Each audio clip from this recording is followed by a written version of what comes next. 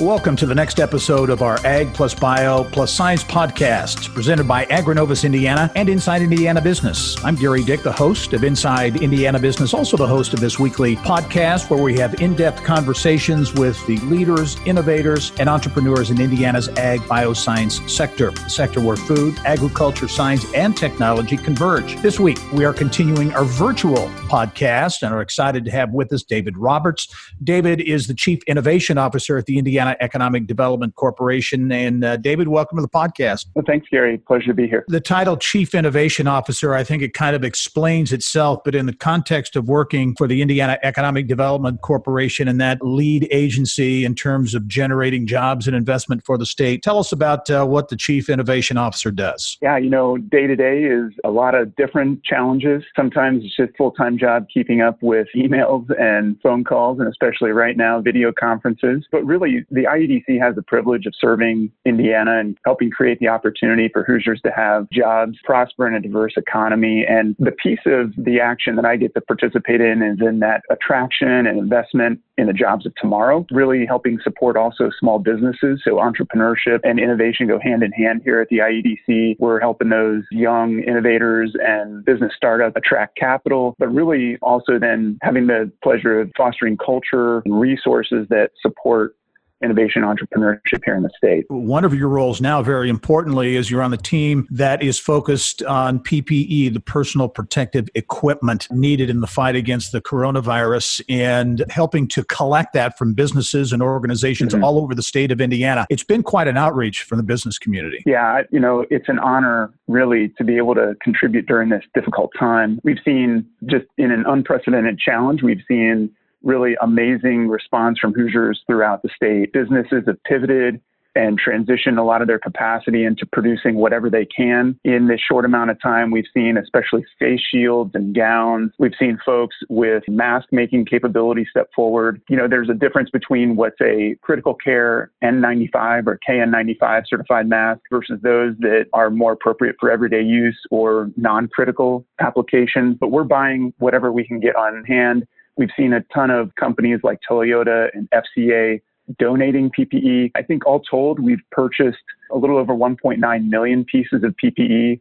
And then with donations, we're up around 2.5 million. But, we've dipped down into those strategic reserves. So we're gonna stay on that job for a while now. Thankfully, that IEDC was able to contribute in this way. And we've got a great team here led by Secretary Schellinger, and Luke Basso, Chief of Staff, has really been stepping up on that effort. David, there's a lot of momentum around Indiana's ag biosciences sector, to be clear. It's obvious. IEDC sees this as an innovation cluster and a real growth opportunity. Talk about this in terms of that innovation economy as it relates to the ag biosciences and how Indiana is positioned for continued growth. Yeah, just taking a story from the headlines we saw out of South Dakota, Smithfield Foods had to shut down their plant because of coronavirus outbreak with many of their workers. And I think it illustrates the need really for us to embrace technology, because when we are too dependent on the traditional way of doing things, it really puts even our food supply at risk. So the more that we can integrate technology, whether it's automation, IoT, remote control, data analytics, it's important. And we see that happening in Indiana. I'll give you two quick examples of where we've seen that. Elanco is a huge player in the state, as you know, and we've seen them harnessing AI to develop new antibiotics for pigs. They're using intellectual property for probiotic feed for chickens. We've even seen them leveraging IoT for tighter connections with customers ranging from Brazilian cattle farmers to American veterinarians. And so we've been really proud of the role that they play among several others, Talpolina, EnviroCure, Solintech. And a fun one, though, that I want to make sure I mention is we had the Innovate Within competition. It's our third year for high school businesses to pitch their business plan. And I know you've been a big part of that the last 2 years when we could do that in person, but we went entirely virtual this year.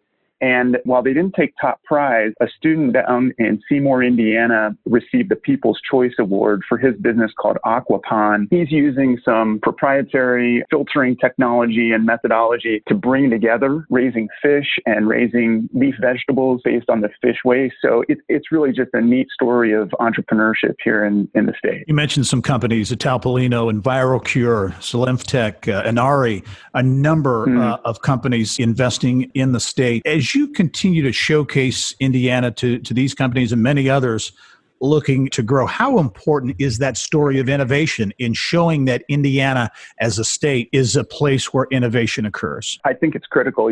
I've been one that believes that innovation is a great equalizer.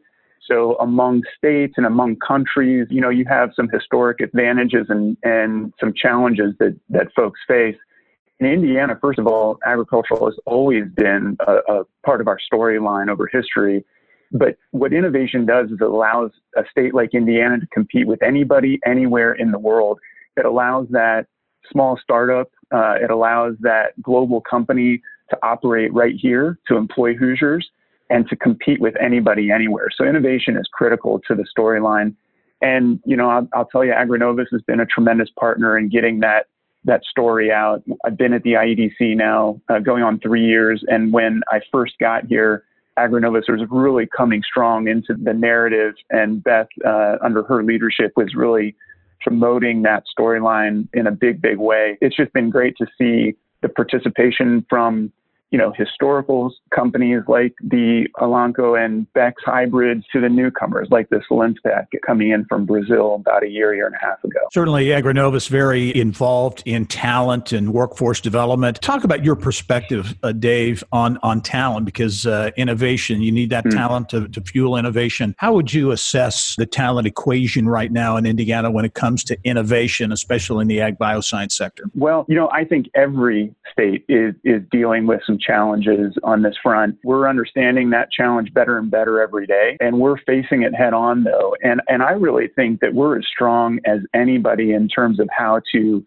approach and tackle that challenge. I can't overstate the importance of what AgriNovus, especially with the partnership with FFA, has done. Being able to bring that talent into the state every single year has been huge for us. And the last 2 years, then, we've had the opportunity to highlight innovation in ag during that FFA conference. And I just think that's a tremendous asset that no other state has. I really feel bullish on where we are. I think it's important to keep the focus on that, though. And we love the academics, at Purdue and others that help us. But really, AgriNovus is helping us get that word out there in a big, big way. I know Governor Holcomb, Secretary of Commerce, Jim Schellinger as well, and others were well into the planning for the first Indiana Global Economic Summit. It was planned for this spring, had to be postponed due to the COVID-19 pandemic. Can you give us an idea or an update, if you would, on IDC's plans for this Global Economic Summit? Yeah, and Gerry, I think it was really designed to be a highlight for taking Indiana to the world and bringing the world back to Indiana. Secretary Schellinger really, I think, put his full emphasis behind this over the last year, really bringing some headliners to that opportunity. But, in light of what's going on in the world, it just is a smart decision to delay that. And we had several folks, lined up to come that have committed to still coming whenever that happens, and we're playing it by ear. We've got to look at what the data shows us in terms of when we can get back together in community and conventions with each other. This is a priority, and we'll get this rescheduled very soon. So please stay tuned on that one. David Roberts is the Chief Innovation Officer at the Indiana Economic Development Corporation. David, thanks for joining us on the podcast and for your great perspectives and for all you do for the state of Indiana as well. And thank you for joining us this week on the Ag Plus Bio Plus Science podcast. It is a weekly production partnership between AgriNovus Indiana and Inside Indiana Business.